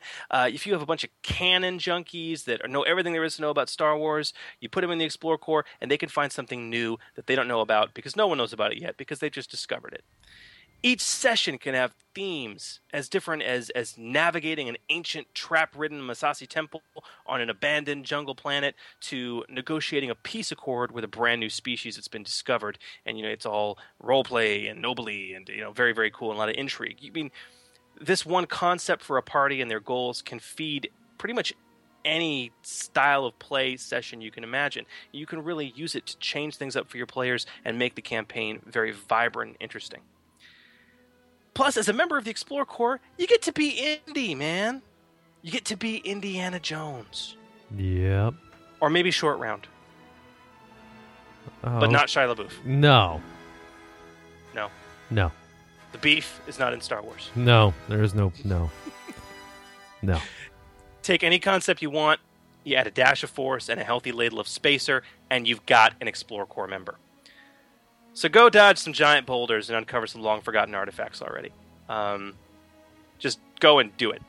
This is great, and I hope GMs and players that are listening to this will get a little bit excited about the idea and say, "Wow, what a great idea! Let's do this." And break the rules, GM. If your players aren't too happy about doing this, and they don't necessarily like, I don't want to make a Force sensitivity, it's not what I want my build to be. Say, well, make your build. I'm going to give you Force sensitivity as a bonus feat. Won't even count against your build. I'm going to give it to all of you as a bonus feat. Go ahead, and then just make your build the way you want to build it. Damn straight. It's like, well, I don't want to be a Jedi. You're not. That's why you're in the Explorer Corps. And if your players are cool with that, use it. So there you go. Use it or lose it. That's what they say. Mm-hmm. So that brings an end to our discussion of the Jedi Service Corps, guys. We've talked about all 4 branches. Again, huge thanks to Beej for this topic. It was really one of those things late in the year, or early in the year, where we were like, wow, what a great topic idea. We haven't talked about this at all. It's really not touched in Saga in terms of the core rule book. So let's talk about how you can bring it in, how you can do it. Excellent show suggestion, and really do appreciate that. So there. Yep. All right, guys. We are what? We are rounding the bend on Saga Edition Order 66, and in the distance we can see the FFG Star Wars Order 66 on the horizon. It comes, and it comes fast. Basically, guys, we're going to have one more solid episode devoted to Saga Edition, okay? And it's going to be a doozy, as Dave said. We're going to have a lot of reminiscences, a lot of... is that a word, reminiscences? Sure, we just made it one. Done. We're going to have a lot of reminiscence. We'll be reminiscificating. Yes. We're going to have a lot of memories about the past 4.5 years of covering Saga Edition, and it's going to be a lot of fun. But we are also going to take the time to really talk about those unique questions from Saga that you guys may still want to be answered. We obviously talked about a lot, but there's some things we may not have come to. So get to the forums again at d20radio.com/forums. Head to the Order 66 boards and look for the thread that is there specifically for those final Saga questions. And we will get to them if we are able. Also, send us an email for those questions as well. And, of course, call the new D20 radio line, 262-320-7234. 262 D20 radio. Oh, yes. How about that? And keep abreast of the next show time and date by following us on various forms of the social medias. Yes, that would be Facebook and the Twitter. I am at GM Dave. I am at GM Chris on the Twitters. And you guys can follow D20 Radio on Facebook. Yes, you can. And if you guys want, Steve the dog now has his own Twitter feed. Oh, your puppy has a Twitter feed? Yep. Does he post puppy thoughts? Yes, he's Wiener Dog Steve. Yep. Oh, heavens. Yeah. All right, guys. You best be working on those liners for the liner competition. I'm anxious to give away this copy of Edge of the Empire. We have anxiousness and anxiosity. Ooh. See, anxiosity. I just made up a new word, too. It's like, next year on NBC from J.J. Abrams, Anxiosity. Sounds like a Dean Koontz novel. Something. Yeah. Oh, thank you, Gamer Nation. This is GM Chris wishing you peace, love, and good gaming. This would be GM Dave saying, keep them dice a-rollin'. D20 Radio, where gamers roll. www.d20radio.com. This podcast and related websites are not endorsed by Lucasfilm Limited, 20th Century Fox, or Wizards of the Coast, and are intended for entertainment and informational purposes only. The official Star Wars site can be found at starwars.com. The official Wizards of the Coast site can be found at wizards.com. Star Wars, the Star Wars logo, D20 logo, D20 system references, all names, pictures of Star Wars characters, vehicles, and any other Star Wars related items are registered trademark and or copyright of Lucasfilm Limited, Wizards of the Coast, or their respective trademark and copyright holders. All original content of this podcast and its related websites, including graphical, textual, audio, and visual information, is the intellectual property of the Order 66 podcast.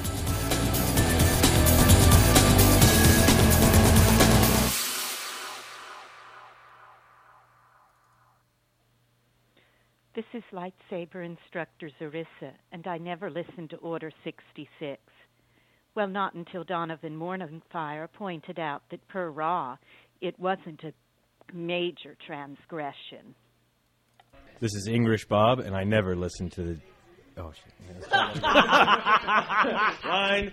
One more. This is English Bob, and I never listen to the Order 66 podcast. Hey, this is Green X Lantern, and I never, ever listen to the Order 66 podcast. This is Heart of Juyo MK2, and thanks to GM Dave's rifle, I will never again listen to the Order 66 podcast. Hello, this is Outlaw Night Zero, and I never listen to the Order 66 podcast, especially since GM Dave called us all out. Greetings, Gamer Nation. It is I, Andy, also known as Ravenwing, co-host of the Game On podcast, and I never listen to the Order 66 podcast. This is Darth Korahor from the forums, or JP Taurus from the chat rooms, and I never listen to the Order 66 podcast, because you never put up my bumpers. Hey, Gamer Nation, this is Donovan Morningfire, Jedi Grandmaster of the D20 forums, and I never listen to the Order 66 podcast. This is Animus from the forums, and I never listen to the Order 66 podcast. Hi, this is Darth John, and I never listen to the Order 66 podcast, because mainly, and my master won't let me. Damn master. Goodbye. Hi, this is GM Drew, and I never listen to the Order 66 podcast. This is Shibuda, and I never listen to the Order 66 podcast, especially on a Friday. Episode 69. It's not what you think. It's worse. Gamer Nation, Scoundrel 1978 here, and I never listen to the Order 66 podcast. It's crap. This is Adder Talon, and since I've been hiding from the Empire on Tatooine for the past decade or so, I never listen to the Order 66 podcast. This is Cyril, and I never listen to the Order 66 podcast. And just because it hasn't been said for a while, GM Chris, you are such a punk. This is Ganthet, and I never listen to the Order 66 podcast.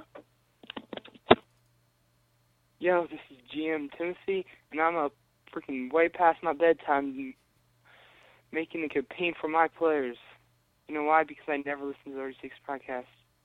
Yep. Okay. Bye. This is Preacher 23, and I never listen to the Order 66 podcast. My wife keeps me too busy trying to hook her up with Sam Whitworth. Wonder if he'll play in my game if he accepts. This is Tarong Jedi. I heard that you're asking for bumpers, but I'm not really sure what to say here because I never listened to the Order 66 podcast. I'm afraid Captain Nita can no longer listen to the Order 66 podcast. This is Zuppy, and I never listen to the Order 66 podcast.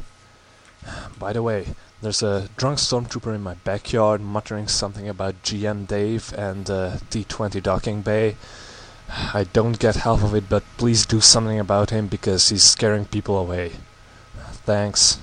Post-show?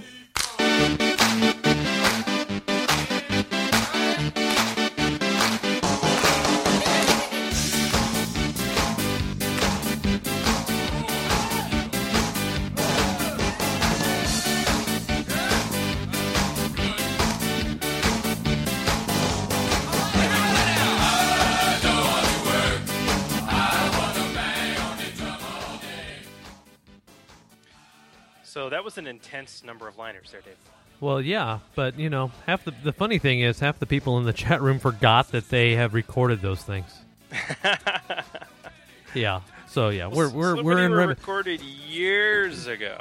You have no idea how many liners that when I opened up the folder that I accidentally backed up, which was good that I did. There are over 150 liners in that folder.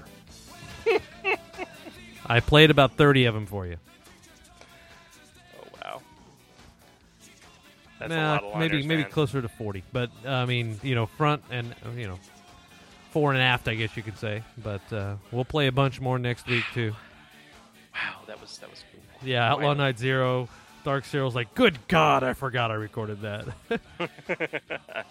Well, your quest now is to make them better. To do new ones, peeps. New ones.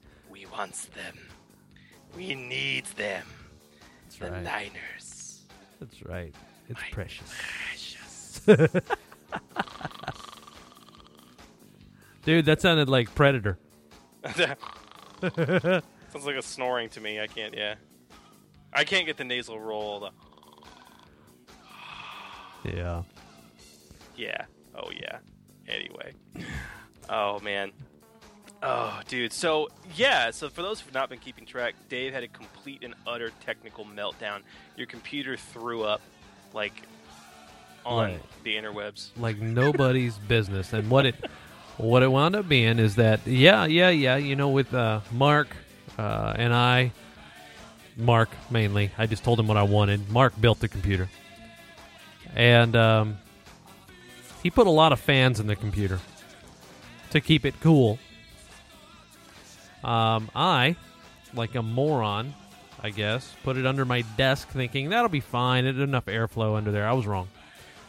And after 2 years of faithful service, it overheated and blew up just one component after another. And then finally it got to the point where the whole hard drive got corrupted and totally screwed up. So, so it wouldn't boot. And then we, took it in, found out the motherboard had an issue. Or one of the memory modules on the soundboard had an issue. The hard drive obviously was completely trashed. And so we fixed all that. And it cost about a third of a new computer. So I decided not to go with a new computer. Wow. Yeah. That's impressive. Yeah, so it wasn't terrible, but the processor and all the expensive parts were intact. The video card, really expensive part, that was intact. So I take it back. One of the DIMMs on the video card had gotten messed up, but those are replaceable. So we just you said Mark built this for you. Yeah, Mark Hamilton. I know. Yep. So when Mark was all like, "Dude, I want to build you a computer," I'm like, "Dude, I'd love a computer." He's like, "What would you say to like?" And he named some incredible processor, and I'm like, "Oh yeah," and like 8 gigs of RAM, and I'm like, "Oh yeah, that sounds great." And he's like, "And what about a 100 gig solid state hard drive, and the entire machine is liquid cooled?" Yeah, I'm like, "Dude, that would be awesome." He's like, "Great, dude, because I know how to build it. I got the specs. I want to build it, and it's only going to be like $2,400." And I'm like, "Really? Wow. Well, buddy, pal, friend, I hate to burst your bubble. You must be under the impression that I am somehow wealthy." Yeah. Yeah. That liquid cooling thing sounded really cool, but I couldn't afford that either. But I did put 2 1-terabyte drives in the damn thing. Ooh. Yep. Very nice. So you have room, is what you're saying. Yeah, well, yeah, and the hard drive that crashed, basically, I had only taken up 500 and something gigs of that, and I have 2 terabytes external backup. So I had everything. I thought I had everything backed up. Obviously, I didn't. There was a minor file called podcast that wasn't backed up for some reason. No. But so, yeah. Okay, episode titles. We're getting some creative stuff in the chat room. Full On has my favorite so far with the Raiders of the Lost Holocron. Raiders. Oh yeah, I saw that in Raiders of the Lost Ark Troopers. Kind of like that one. Yeah, there's Vader's of the Lost Ark Troopers, Han Solo and the Astrogate of Doom. Yeah, there's some good ones out there. Darga the Explorer, like Dora, but chunk Sparks. Yeah. That's terrible. If you guys get a chance, go to YouTube and do a search for Dora the Explorer movie trailer. And you'll get a parody of a live-action movie of Dora the Explorer that's done like a cheesy 80s action flick. It's awesome. Huh. If you got kids and you watch Dora the Explorer because you have to, you will laugh until you pee yourself. It's totally awesome. You absolutely have to listen to it. So there. So I don't know. What are you thinking for the episode title? I don't know, dude. I'm kind of feeling this part of this something that incorporates the Raiders of the Lost Ark. I think so. I'm thinking of Raiders of the Lost Holocron. I think that's my favorite so far. How's that sitting with you? It's fine with me. Done and done. So, gosh, what else is happening in the world? Oh, whoa. What? Next to Last Crusade. Ooh, that's pretty good, Fez. Next to Last Crusade. I don't know. Those are both good. Those are both really good. I'm kind of torn. Oh, perhaps.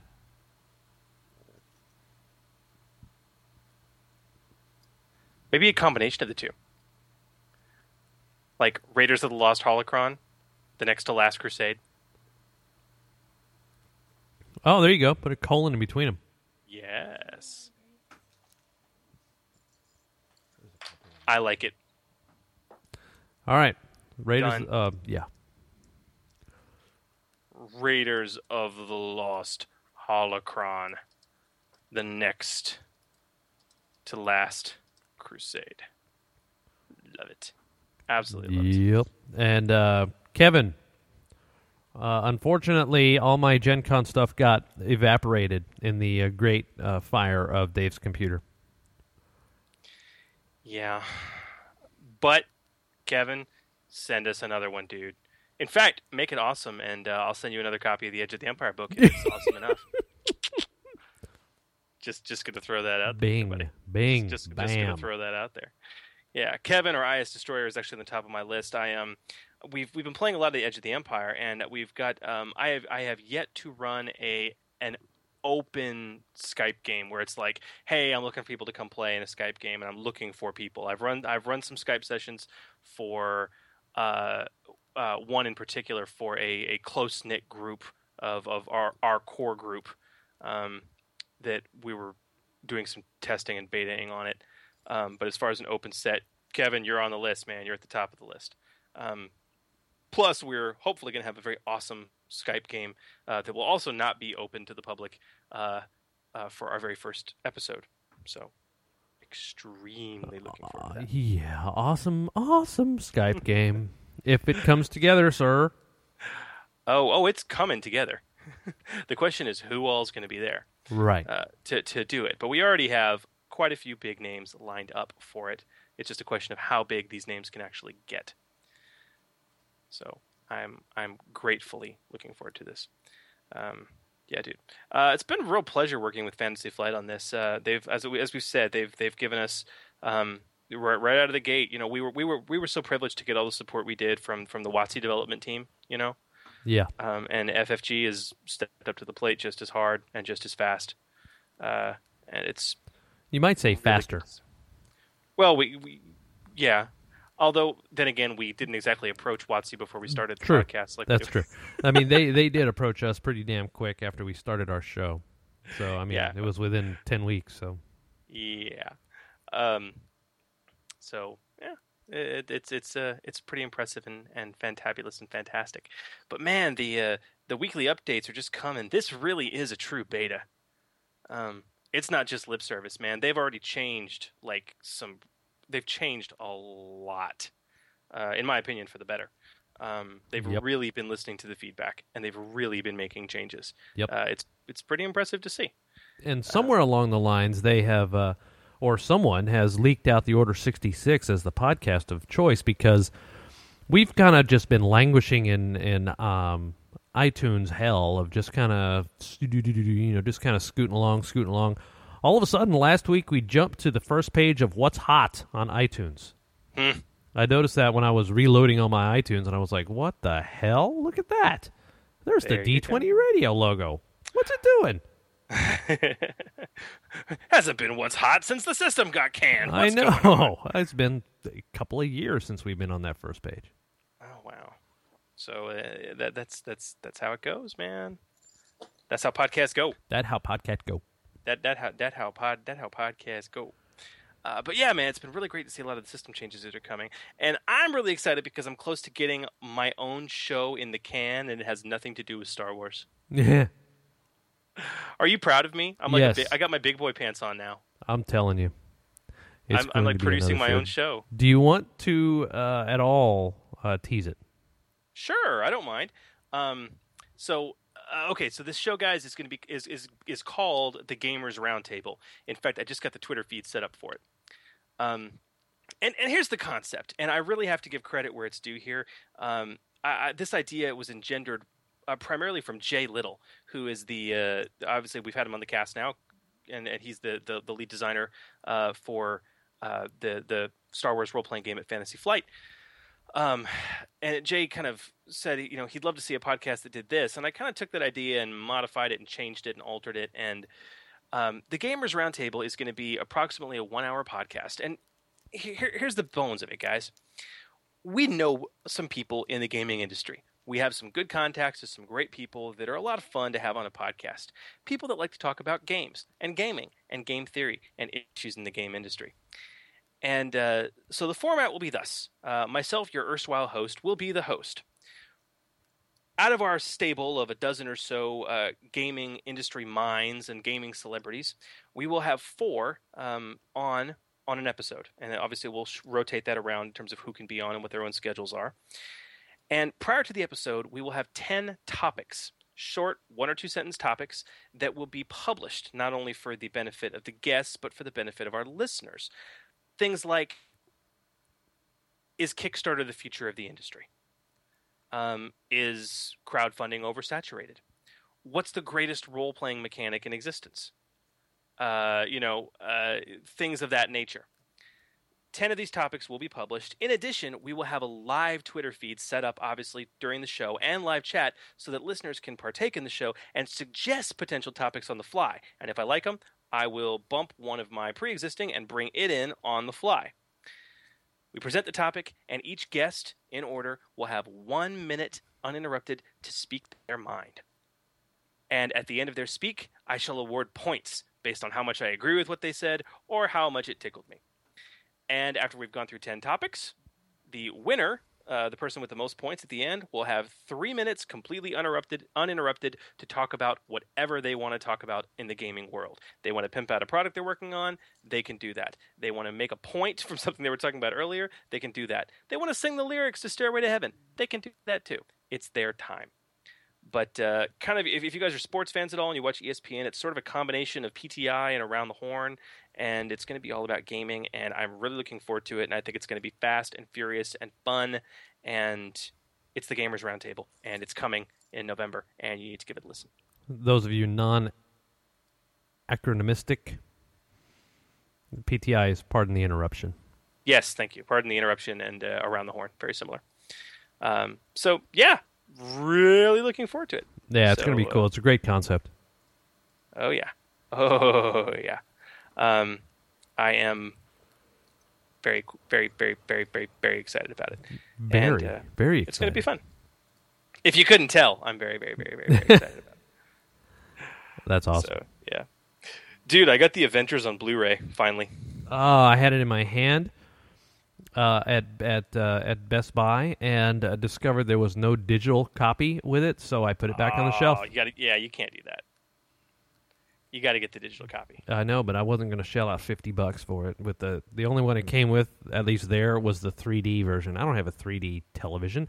Well, dude, the only one that you're going to have with the digital copy is and $50 is ridiculous. For like $35 at Target, I got the gold bordered copy, which comes with the Blu-ray, the DVD, the 3D Blu-ray, and the digital copy. And I don't have a 3D TV. I'll never use that disc, but that'll work. For me, it was $35 for DVD, so I could watch it in the car, Blu-ray, so I can watch it at home, and the digital copy, so I can watch it on my iPad. And I call that a bargain for $35. Heck yeah, dude! And I picked up Apple TV, so I'm telling you that those digital copies are more and more coveted. Dude, when did you get an Apple? When did you get Apple TV? Last week. Dude, was it just like a birthday gift to yourself, or it was? Yeah, kind of. I won the football squares. So I had some money that just was sitting there, and so yeah, I just went out and got Apple TV and a new HDMI cable and blah blah blah blah blah, and bam! All of a sudden, I'm streaming. So is it a subscription you have to pay for, or is it just a piece of hardware? No, it's just a piece of hardware. $99 piece of hardware that streams from your iTunes, from your iPad, any Apple device. It just basically streams off the device, and it goes through your television or receiver, however you have it set up, through HDMI. So it picks up the high definition stuff. So it was great. I sat here and. I think in the evening, Cindy had all kinds of stuff going in the evenings with some executives that she had in town, and I got Taylor off to soccer practice, and one night I watched The Blind Side, and one night I watched The Hunger Games, and just kind of chilled and was like, wow, my life is good now. Dude, that's very impressive. Oh, I want one. See, I knew the second that Valcon showed up that he was going to be a freaking spammer. I knew he was going to be a grognard piece of crap. We have a spammer in the chat. Yeah. I knew that was going to happen. So whenever we have an unknown show up in chat and he doesn't have an obvious gaming or Star Wars handle, it's always like, "What are you doing here?" Hey guys, what's this all about? Here's a bunch of videos that relate to Star Wars, and it's probably all porn. Anyway, whatever. Oh, wow. And the funny thing is, I banned him right after I called him a grognard. That's awesome. Yeah. So, whatever floats your boat. If you just want to sit here and troll forums all the time. So, hey, did you see that Reddit troll got outed by a gossip magazine? No, I haven't heard about this. What is it? I don't remember his name. It was one of the biggest trolls on Reddit, and some gossip column or something outed who he was, and he got arrested. Oh, that's hilarious. Yep. Yeah. So, I can't. I have ever since that happened, I've kind of noticed now. After a kid local here at Coppell, if you hadn't heard, the kid at Coppell, they found him. Who was cliff diving, and then somebody else at Coppell killed themselves. And it was one of these things that it's so odd to see how the victims are portrayed as not victims and like they had it coming. If somebody were to try and do that with a woman who got raped, they would get killed. But instead, you get these cyberbullies that incessantly stalk their prey, and for whatever reason, the victim is like, well, you deserved it because you never should have sent the picture of your boobs in the first place. Well, let's just forget about the fact that it was a 22, 25, 30-year-old punk, pedophile that got a 14-year-old to send him pictures of her boobs. And then he put it on the internet for everyone to say, "Oh, look at her, she's such a slut." What is wrong with this picture? It's not the dude should be the one getting his wanker cut off, but instead she's committing suicide because he won't leave her alone. What is wrong with this freaking country? Anyway. I personally blame human growth hormone. It's in the milk. Really? No. Oh. Not really. Oh, it's not? Why? I don't know. Why not? Why is it not in the milk? Yeah, why is it not in the milk? Probably because it has very nasty side effects. My in-laws are in town this weekend. And so the entire weekend for me has been wonderful rants about what's wrong with this country. I'm Barack Obama, and I approve this message. Oh, yeah, thank you, Mr. President. So yeah, that's stuff like that. It's been an interesting weekend. Yeah, I can imagine. So yeah, it's been a very, very, very interesting weekend. God, the one thing I do love about my in-laws being in town though is they do have a passion for the board games we introduce them to. Yes. They love playing Catan, Carcassonne, Ticket to Ride, Power Grid, and they're intelligent enough to get it and actually kick our asses at it. That's awesome. So it's very, very cool. So last night we were playing some stuff, and I was pulling a few board games out. And my father-in-law Scott is a huge chess fanatic. And I said, well, God, it's been a very long time since I've played chess. But I enjoy playing chess, but I found other things like from a 2-player variant perspective. And I pulled out a couple games and we played. The first is Ket. I picked this up at Gen Con 2 or 3 years ago. I think 3 years ago. Yep. And it's Khet. You guys can Google it or find it on Board Game Geek. And basically, it's like chess with lasers. Oh yes. Where like half the pieces have mirrors on them, and you can rotate them or move them, and the whole point is to fire this laser from your end of the board and have it hit your opponent's king. You got that in the auction room last year. Was it last year? If I remember right, because you had it on your bed and Jaina was off to the side. Oh, yeah, okay, it was last year. Yes. You're right. So played Ket, he loved that. And then I picked up this little game called Chaos. I can't even find this game online anymore. It's just called Chaos. And it was created by the game studio. I'm trying to remember their names right now. I'm struggling. They're the same group that invented Quirkle. Which is a pretty popular big box game. Yes. Quirkle won Spiel 2 years ago, maybe 3. Yes. So this is the same group, and they're devoted to they do a lot of educational games, a lot of games for children too, and it's like the idea is they do things that are supposed to exercise your brain.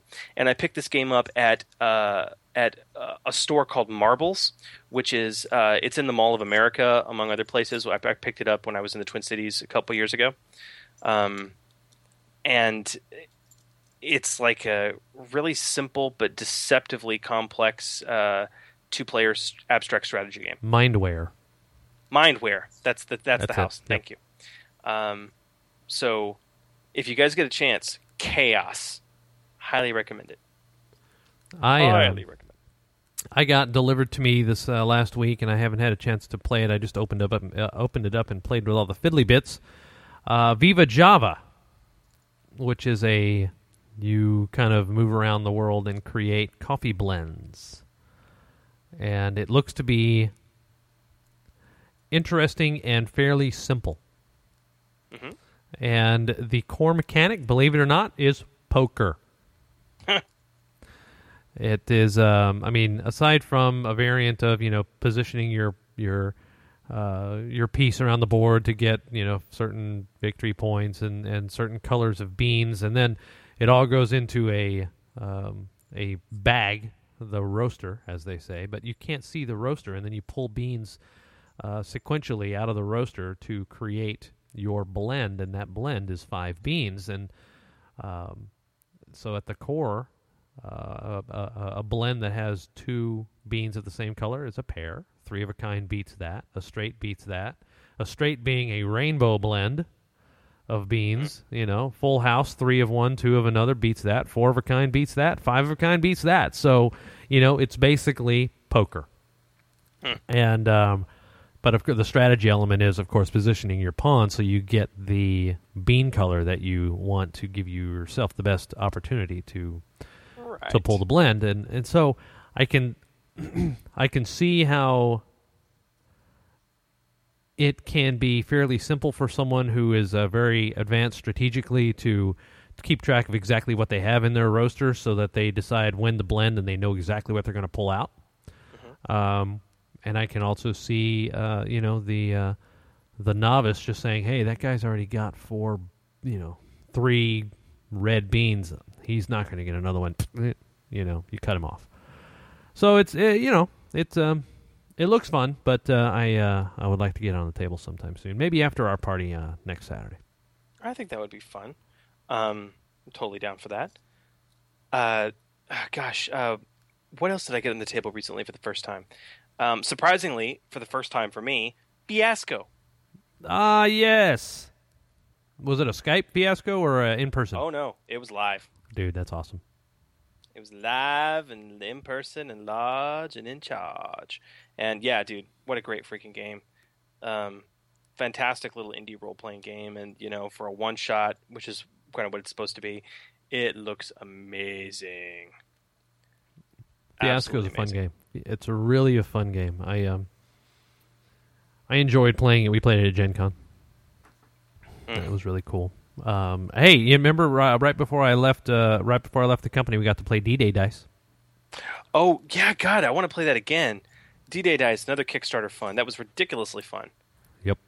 Once you got how it worked, it's like, oh wow, okay, wow, this is very well designed. Very, very cool. Got Fezwick's in the chat's like, just got Mouse Guard on the table last week. Woo! Another great RPG. There's so much I want to. I'm anxious to. There's stuff that's not out yet that I want to play from an RPG perspective. All this Kickstarter stuff I funded. Interviewed Robin D. Laws recently regarding his now highly successful Kickstarter project for Hillfolk, which is like it's only got like 10 days left in the Kickstarter. Speaking of, when is that interview going to go up, Dave? We're doing our next show this week, if I'm not mistaken. Okay, cool. So we'll hit it in the sweet spot. So Hillfolk, I'm really excited about. Numenera, Monty Cook's project, of course, but that's like probably 9 to 10 months away. Whereas Hillfolk will be like in the springtime.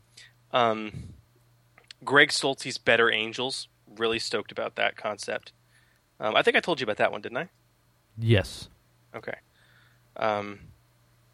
Where you're possessed and the person next to you is running your the demon that's possessing you.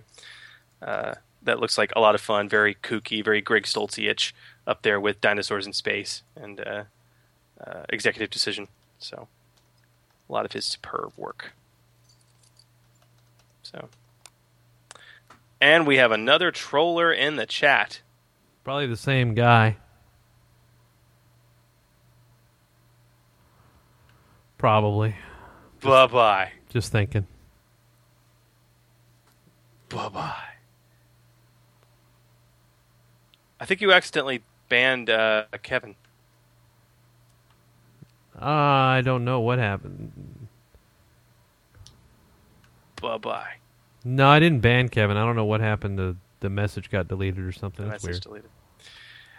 Yes, Padme's lovers in the chat going, what is wrong with people? Again, I blame human growth hormone in the milk. Just going out there with that. Old school killed Kevin. All right, he's back. Kevin's back. Testing. Very nicely done. That's funny. Oh, man. Very, very cool. That's funny. All right, man. Is that... I don't know. You got anything else you want to talk about? I do, but unfortunately, it falls under Gamer Nation not ready for air type stuff. Oh yeah, all that. Yeah. Yeah. Eyes on the Kickstarter, folks. Eyes on the Kickstarter. Just saying, we're gonna have a Kickstarter kickoff really soon. Oh, I can't wait. I cannot wait. It's good stuff.